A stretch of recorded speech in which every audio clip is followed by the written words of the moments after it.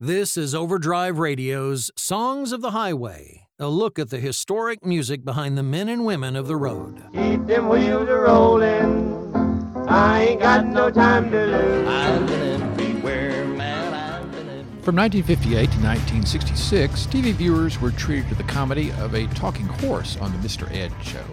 A little later, in 1971, trucking music fans are treated to a talking truck. This is Overdrive editor Max Heine, getting together again with American culture specialist Todd Ullman, this time about Red Simpson's hit, Hello, I'm a Truck.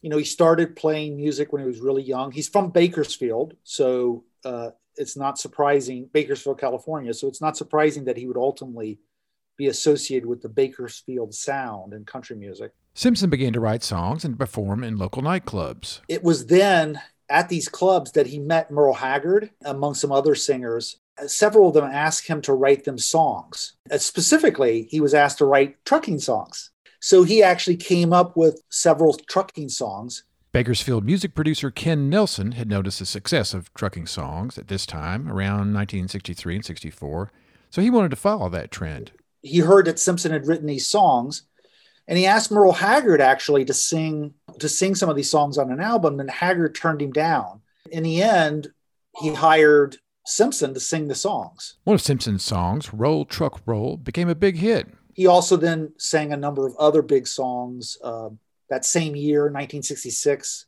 Highway Patrol. Like I'm a Truck, Highway Patrol took on an unusual point of view, that of the trooper. It's the trucker asking basically for the policeman to be given his due. You know, don't blame me when I give you a ticket for speeding. I'm just doing my job. Those two songs were big hits, making Simpson famous. Then came Hello, I'm a Truck in 1972. What's fascinating about this song is that this song takes a different angle on the trucking experience. It's not about the trucker. It's about the truck. There'd be no truck drivers if it wasn't for his trucks.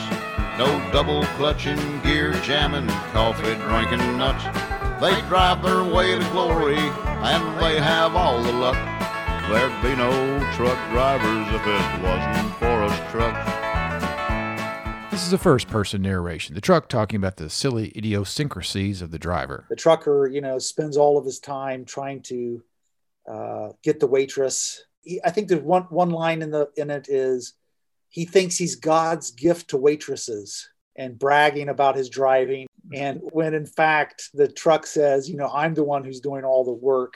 I'm the one who got him here to the truck stop. Much of the song is spent poking fun, in other words, at truckers. So their love for the waitresses, but then again, they don't tip them. The song gets even more whimsical with the truck complaining about not getting parked near the pretty girl trucks. And where do you think he left me? That's right, next to a cattle truck. Why couldn't he have put me over next to that little pink Mac? Gosh, she's got pretty mud flaps. The thing about Simpson, which I think makes him so beloved, is that his songs are often very referential.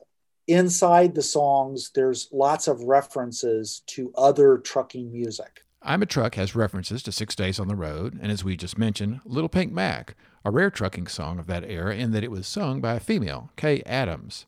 Her song had a whimsical tone, somewhat like that of Hello, I'm a Truck.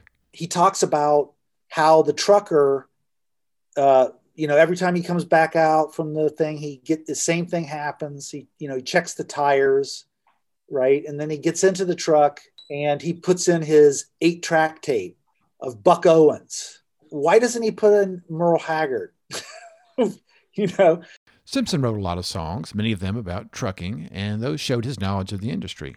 However, Todd notes that Simpson's lyrics were referential not just to trucking, but also to society at large. His songs are often really steeped in the time in which they were made.